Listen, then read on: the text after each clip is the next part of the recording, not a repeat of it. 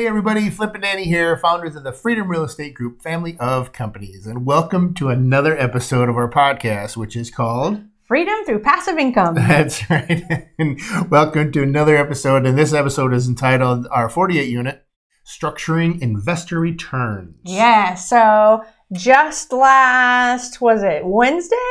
We did 48 unit creating the business plan. Right. And so today we're doing the structuring investor returns. And like we've told you many times, we're not only trying to teach and educate, but anytime that we can apply it to a case study and something that we're working on right now, we're going to do that so that way you can see it in action. Right. Live in the field. And so that's what we're doing today. And that's what we did Wednesday as well, is we just want to talk through, you and I, I have spent a ton of time with our underwriter, Ken, and I have a full new appreciation for underwriting in general. I can do a little bit of underwriting, but when it comes to larger apartment buildings, I would prefer somebody with a lot more skills, a lot more experience, a lot more knowledge to have my back. And that's how we've done everything in business, right? Yes. We have a lot of knowledge, but we're not the experts. And so when something comes up, in order to protect us and the people around us and whoever we're teaming with, we always bring in the expert. So I view Ken as the expert. And so,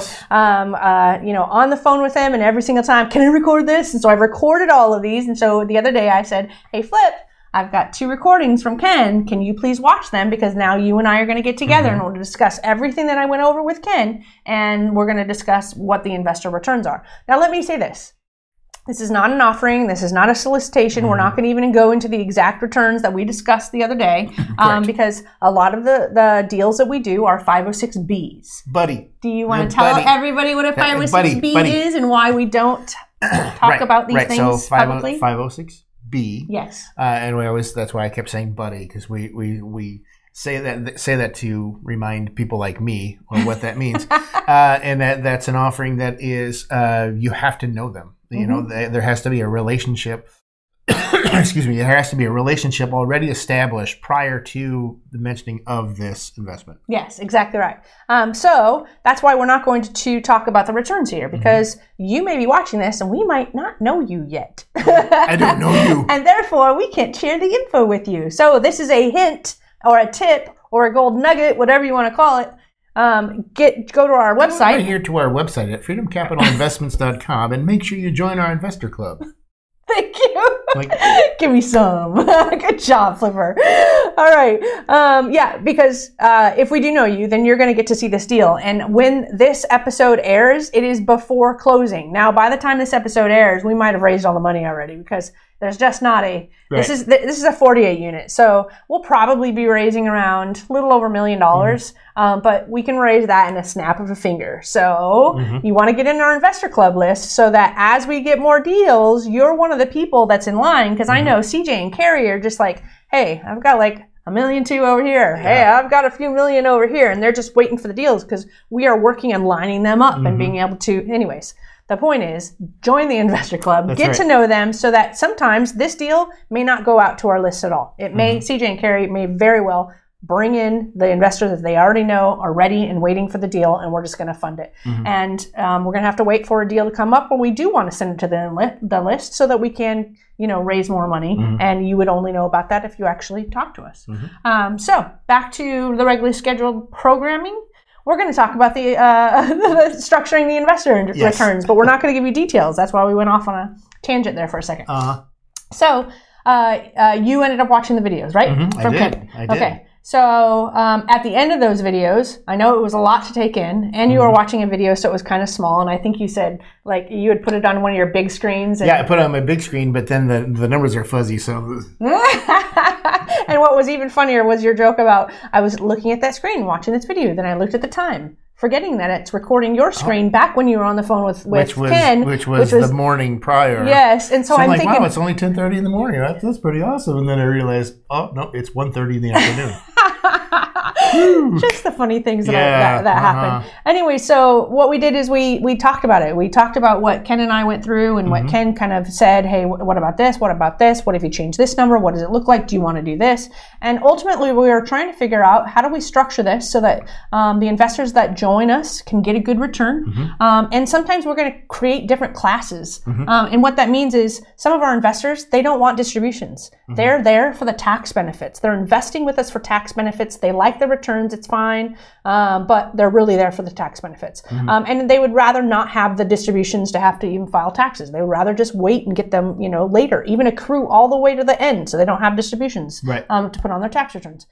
So there's different variables of different investors, and we're trying to meet all of those needs. So Flip and I ultimately just had a conversation back and forth, just saying, okay, what if we do this? What if it, and does this make sense for the deal? Can the deal afford it?